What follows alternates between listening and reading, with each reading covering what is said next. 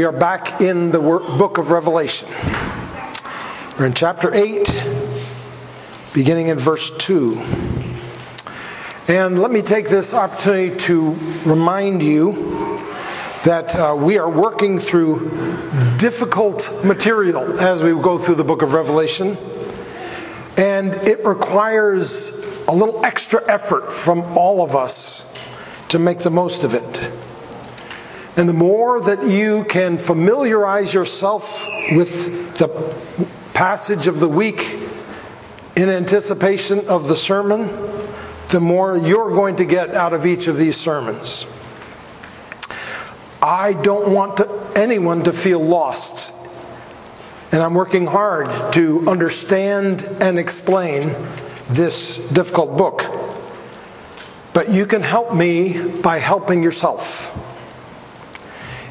Each week's passage is listed on our website, and I urge you to stay engaged as much as you can in where we've been and where we are and where we're going in this series. Now we're going to read Revelation 8, 2-12.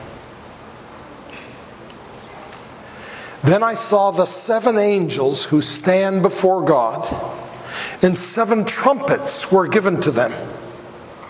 And another angel came and stood at the altar with a golden censer, and he was given much incense to offer, with the prayers of all the saints on the golden altar before the throne. All the smoke of the incense with the prayers of the saints rose before God from the hand of the angel.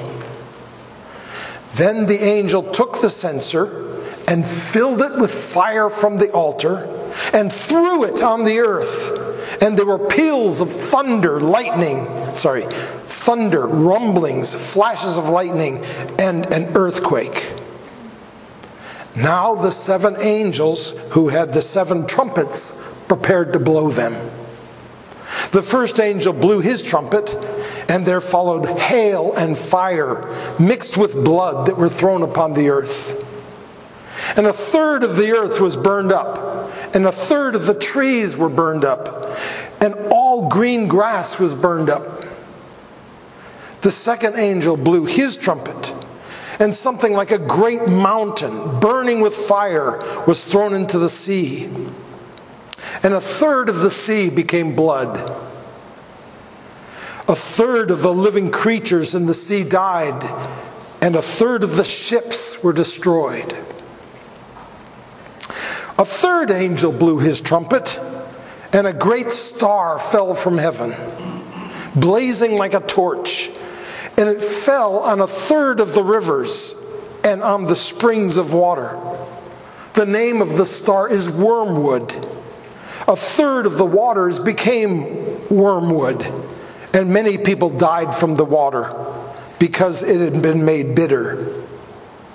The fourth angel blew his trumpet, and a third of the sun was struck, and a third of the moon, and a third of the stars, so that a third of their light might be darkened, and a third of the day might be kept from shining, and likewise a third of the night. Well, this is one of those passages where I'm not even sure I need to say anything. It's just so clear and obvious, everything that's going on. I might as well just sit down and ask you to meditate on what you've heard and apply it to your life.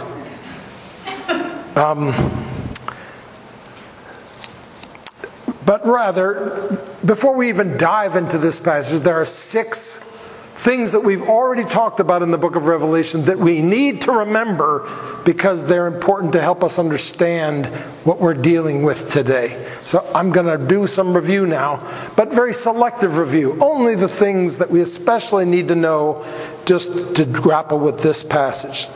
The first one is in the vision of Jesus that John has in the end of chapter 1 in verse 12 and 13. Jesus is depicted as a high priest who is serving in the temple. And introducing the seven angels here in Revelation 8:2, we're told that there was another angel. So we're told there's seven angels with trumpets, and then we're told there's another angel. And he's standing at the altar offering incense, which was the prayers of the saints. Well, this other angel in 8:3 may well be Jesus. In fact, I think likely is Jesus. This angel is serving in the heavenly temple like a priest, just like Jesus did in the vision of Revelation 1. And later, Jesus is referred to as an angel in chapter 10, verse 1. And that's hinted at or implied also in 14:14 and following. And this would make sense, because this angel is receiving the prayers of the saints.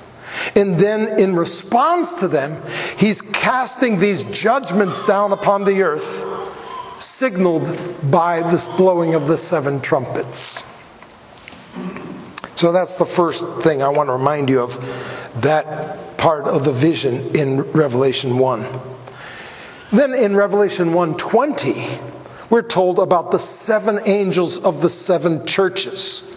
And then in 2 and 3, chapters 2 and 3, each of those angels, each of those seven letters is written to the angel of that church. So there's seven angels of the seven churches that receive the letter. So it seems to me that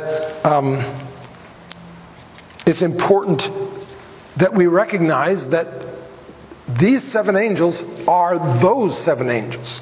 Because when John introduces them, he doesn't say, then I saw seven angels. He doesn't say that. He says, then I saw these seven angels, as if we're supposed to know who these angels are. And the only seven angels up to this point are those seven angels that are spoken of in 1:20, who stand before God. Then, thirdly, is the opening of the seven seals. Now, before the retreat, we finished the opening of the seven seals. Today, we begin the sounding of the seven trumpets. We saw that the opening of the seven seals, each of them was initiated by the Lamb and came by order of the throne of God. Now, similarly, the seven trumpets blown by the seven angels are in response to the prayers of God's people, the saints. Now, we've talked about the cyclical nature of the seven seals, the seven trumpets, and the seven bowls. How each tells us a similar story and seems to recapitulate to some extent what has gone before.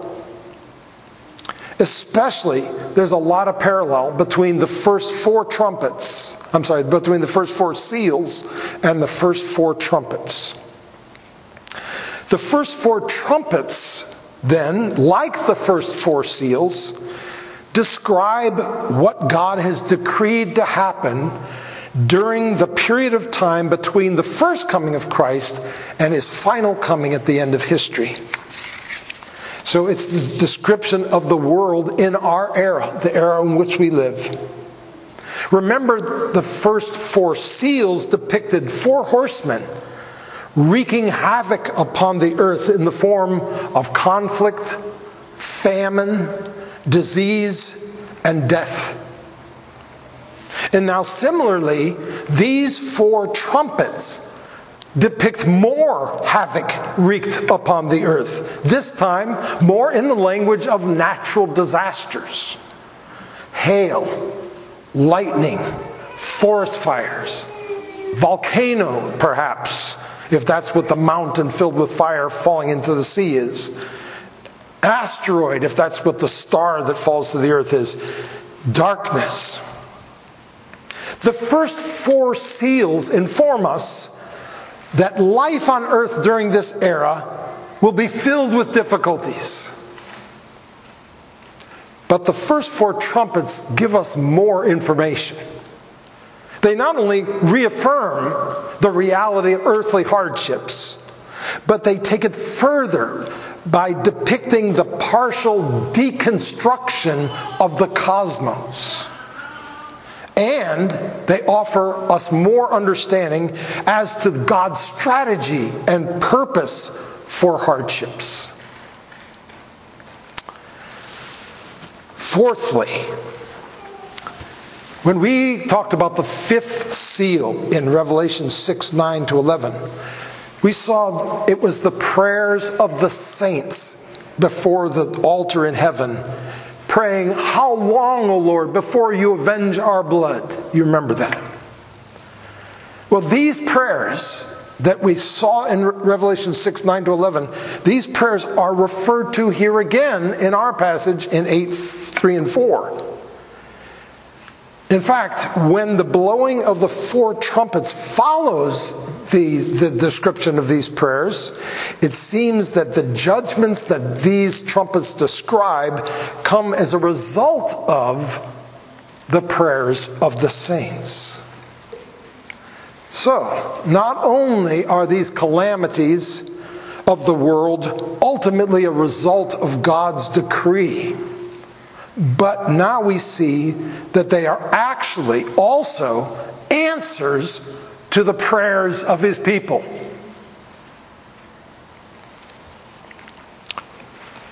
Now, fifthly, in the sixth seal, describing the final judgment day, we read that the sun became black, the full moon became like blood. This is in Revelation 6:12-14.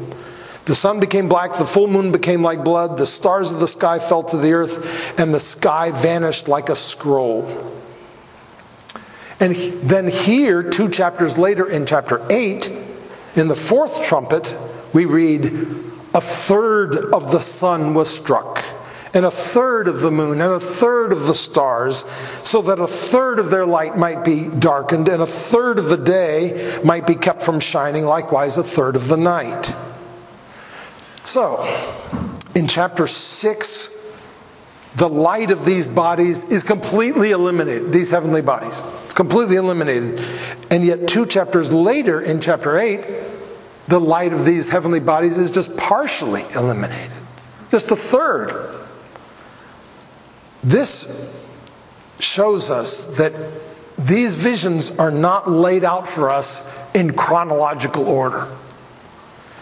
The order they come to us in the book of Revelation is not necessarily the order in which they occur in history. And this reaffirms what I referred to earlier as the cyclical nature of the book of Revelation. If you met a non-believer who'd never read the Bible before, and you said, "You should read the New Testament," you gave him a copy of the New Testament, and he starts out and he starts reading the Gospel of Matthew. And he reads about the birth of Christ, and then the life of Christ, and then the death of Christ, and then the resurrection of Christ. And then he turns over to the next book and begins to read Mark. He would be wrong to assume that the things which happen early in the book of Mark happened after the end of Matthew. No, it doesn't take a lot of knowledge of the Bible to realize this is another account of the same story. It's different in many ways. It includes things that weren't included. It leaves out things and embellishes. It adds details of other things that both stories include. But the fact is, all four tell the same basic story. That's the way it is, I think, with these cycles in the book of Revelation. And then the final thing that I'd like us to notice that we've already covered is that here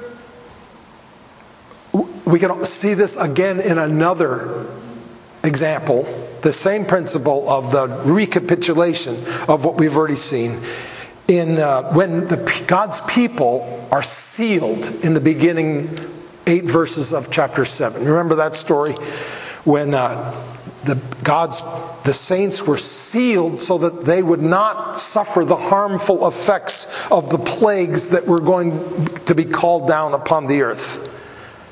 But it says that they would not that they be protected from the plagues on the earth, the sea, and the trees. Okay? Earth, sea, and trees. But in all of the opening of the seven seals, there are plenty of plagues that are called out upon the earth, but there's never any plagues called out upon the seas or the trees. But now we come to the trumpets, and there, lo and behold, there are curses brought upon the sea and the trees as well as the earth. So the point is this. We see that this is not linear.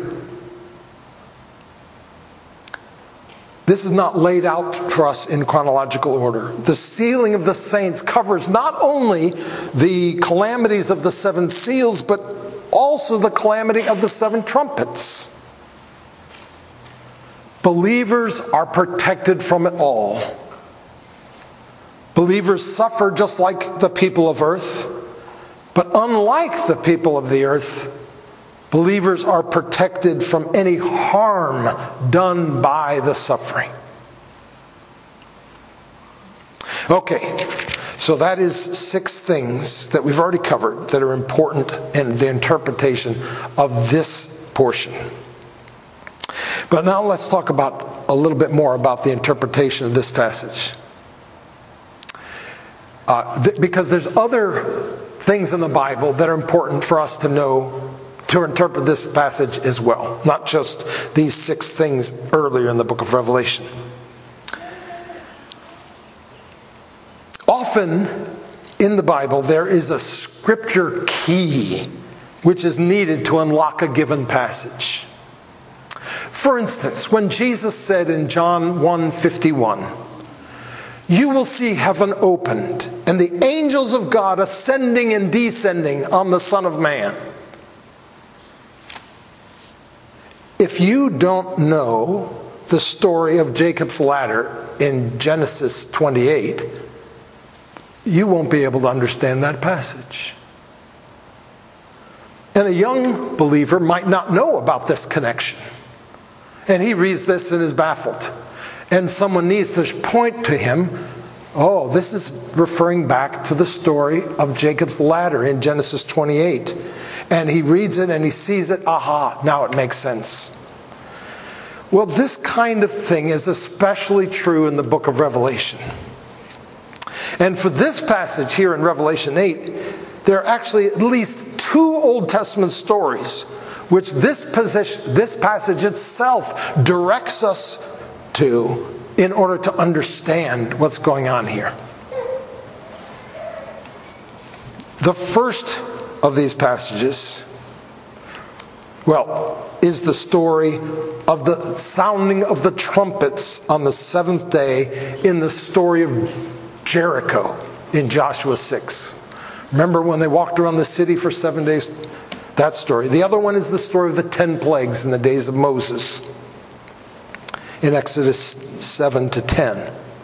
Now, in the summer of 2021, I preached a series of 11 sermons on Old Testament stories which help us to understand where we are in history and what our calling is at this point in God's plan. We talked about Noah's Ark, about Abraham, about Moses, about Israel in the wilderness, and 7 other stories. Now, there are many other stories we could have talked about, like the story of the 10 plagues and the story of Jericho. But our passage today makes use of both of these stories, signaling to us that these 2 stories give us guidance and help us understand what's happening in the world around us and how we're supposed to think about it and about our lives in this present context. So now I'd like to do that. I would like to think about the first 4 trumpets described in Revelation 8 in light of the stories concerning the conquering of Jericho and the 10 plagues. So let's start with Jericho. You remember what happened in Jericho. God told his people Israel to walk around the city of Jericho. This is the first thing after they come across the Jordan River into the promised land. The first part of the conquest of this new land that God had given them. And he told his people to walk around the city each day for 6 days. And then on the seventh day, they were to walk around it 7 times. And 7 priests were to blow 7 trumpets. And the wall of the city would fall down flat. Now, by giving John this vision of the blowing of 7 trumpets, it seems to me God is drawing our attention back to the story of what happened in Jericho. And telling us that we are in a similar situation as the Israelites who had surrounded Jericho. Now, how is our situation similar to theirs then?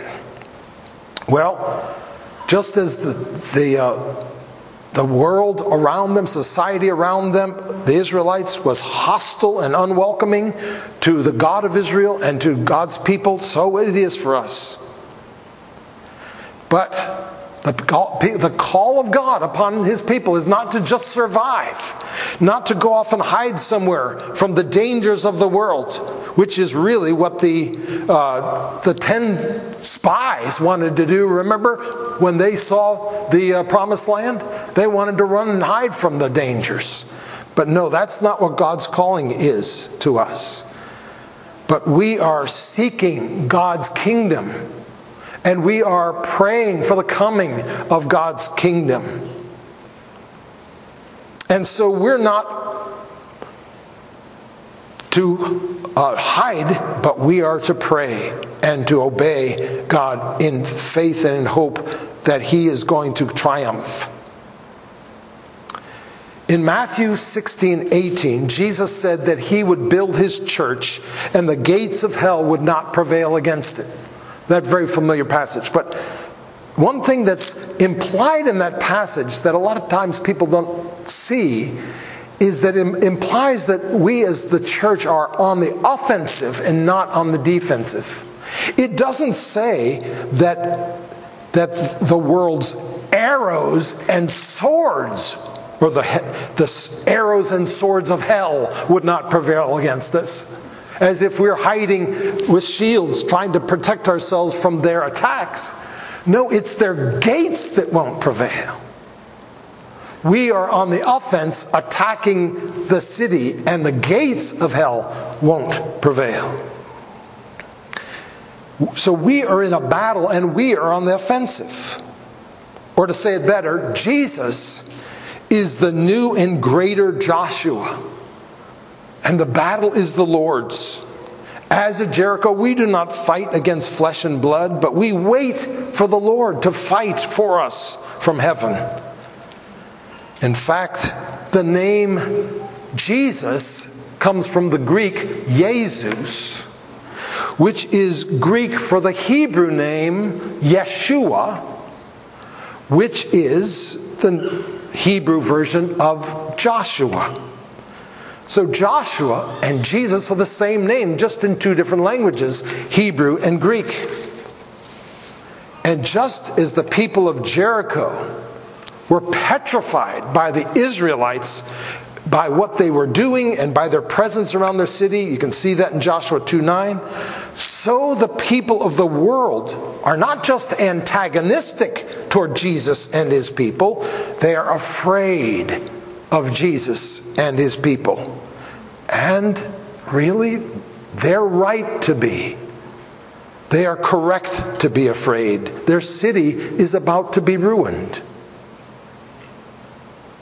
The world shouldn't be afraid of Christians trying to pass laws based on biblical morality. They should be afraid of Christians proclaiming the gospel and Christians praying that his kingdom would come. Like the first 6 trips around Jericho, in the 6 days before the final day, the first 6 trumpets in Revelation 8 and 9 are preliminary, anticipating the final day, the final judgment coming on the 7th day, which the 7th trumpet doesn't occur until Revelation 11. Jesus said that these days are like birth pangs, which anticipate and prepare for a birth, but are not actually the birth. He says that in Matthew 24, 6-8. And at the end of the 7 days, at the end of the week of struggle, the trumpet will sound, as we're told in the New Testament in 3 different places. The walls of the great city of the world will fall down, and Yeshua will return, and every knee will bow. This gives us great comfort and assurance. For the present disturbances in the world are not a sign that the events are out of God's control, but are merely the beginning of His great triumph and preparing for a great new birth. Now let's talk about the story of the 10 plagues. A few generations after Joseph rescued Egypt from 7 years of famine, the Egyptians forgot about Joseph and enslaved his people, the Israelites. Then, about 400 years later, God heard the cries of His suffering people and raised up Moses to deliver them from Egypt. When Moses came to confront Pharaoh and call him to let the people go, Pharaoh refused. And so God sent 10 plagues upon Egypt, all building up to the grand finale of what happened at the Red Sea, where God delivered His people through the sea and then destroyed the Egyptians in that same sea. So, what do the 10 plagues have to do with our passage? Well, it seems obvious that the first 5 trumpets in Revelation 8 and 9 are patterned after the plagues inflicted upon the Egyptians. There's hail and fire, the sea turned to blood, fish dying, undrinkable water, darkness, locusts. So again, God seems to be directing our attention to the story of the 10 plagues here in Revelation 8 to help us interpret this passage about the judgments which come upon the world and when the first trumpets are blown. He wants us to see that in one sense, we are reliving the story of the Exodus. Just as God heard the cries of His people Israel when they were in Egypt and raised up Moses to deliver them and used the 10 plagues to do so, in our era, in our world, God has also heard the prayers of His suffering people, and in answer to those prayers has raised up a new and greater Moses to deliver us, and is bringing plagues against our enemies as part of the process of this deliverance. Just as the Israelites would not have been delivered from slavery without the 10 plagues, just as Paul and Silas would not have been delivered from prison without the earthquake, so we will not be delivered without these calamities being poured out upon the earth. The world's calamities are not just random tragedies occurring to innocent people. They're part of God's program of judgment upon the world, and the deliverance of His people and the triumph of His own power and glory. But now, from our vantage point, we look back at the story of the Exodus, and it all makes sense. We say, wow, what a fantastic victory. But this beautiful process of deliverance and triumph took all kinds of patience, endurance, and tenacity, and faith that God knew what He was doing and that He would ultimately come through for His people. And so it is with us. The Lord is in the process of working out a dramatic, triumphant victory. But like every battle, It's messy and stressful from the point of view of soldiers on the battlefield. And it's easy to lose sight of the big picture. In order for this trying process to be brought to its glorious end, we must stand ready to be disturbed. God doesn't allow his people to dwell in ease and pleasantness. He keeps disturbing the peace. God loves us too much to let us dwell in a cocoon of earthly security.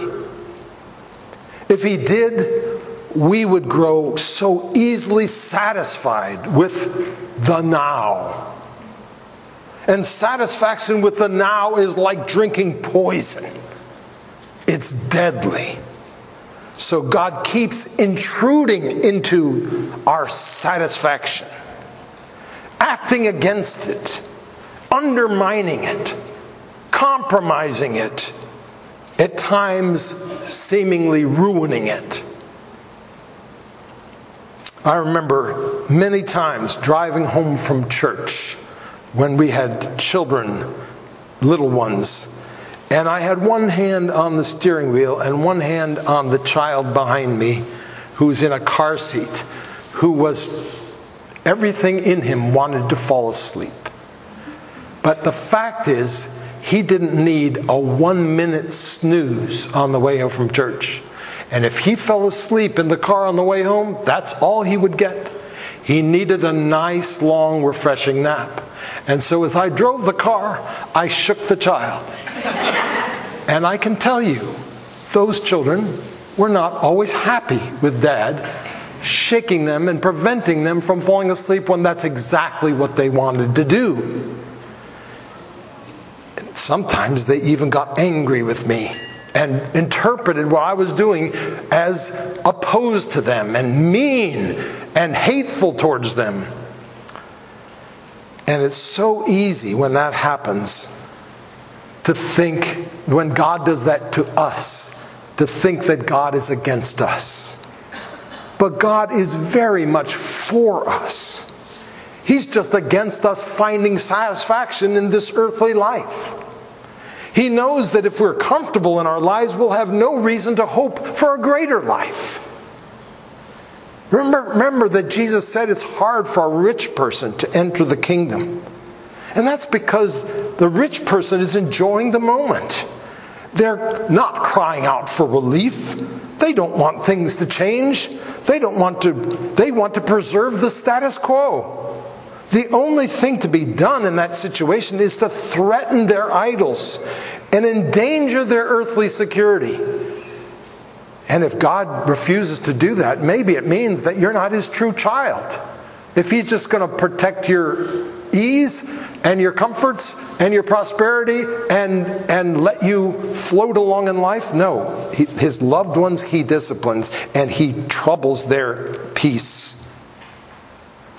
He must disturb us so that we don't forget the danger of the coming angel of death. So that we don't forget that our only hope is in the fact that our doors are marked with the Lamb's blood. Or we will suffer the same fate as our unbelieving neighbors. In order to prepare us for the grand new creation at the end of this book, the first 4 trumpets involve the old creation beginning to be systematically undone or decreated. When people depend on the world and its resources for their satisfaction, they need to be shown that ultimately these things are insecure and unstable. And so, because man has worshipped the creation instead of the Creator is working against his own creation in order to ruin man's satisfaction, to ruin man's home here, to ruin people's lives, to ruin people's idols. Since mankind will not accept the light of the Word of God, God is removing their lights and plunging their world into even greater darkness. Because they reject Him, He rejects them and withdraws the light of His presence and the light of His Word. We complain about the troubles of the world, but ironically, they are in fact God's answers to our prayers. When we pray, "Your kingdom come." And they're God's answers to our needs. Just like when the Israelites complained about the troubles stirred up by the arrival of Moses. Remember that? He showed up and he told Pharaoh to let the people go, but Pharaoh said, "No, I'm going to make life worse for them." And he did. He made life worse for the Israelite slaves. And then they complained to Moses, "You just made everything worse." It's so easy for us to do the same thing. Even though God is working to answer our prayers, we complain about the process by which He's doing it.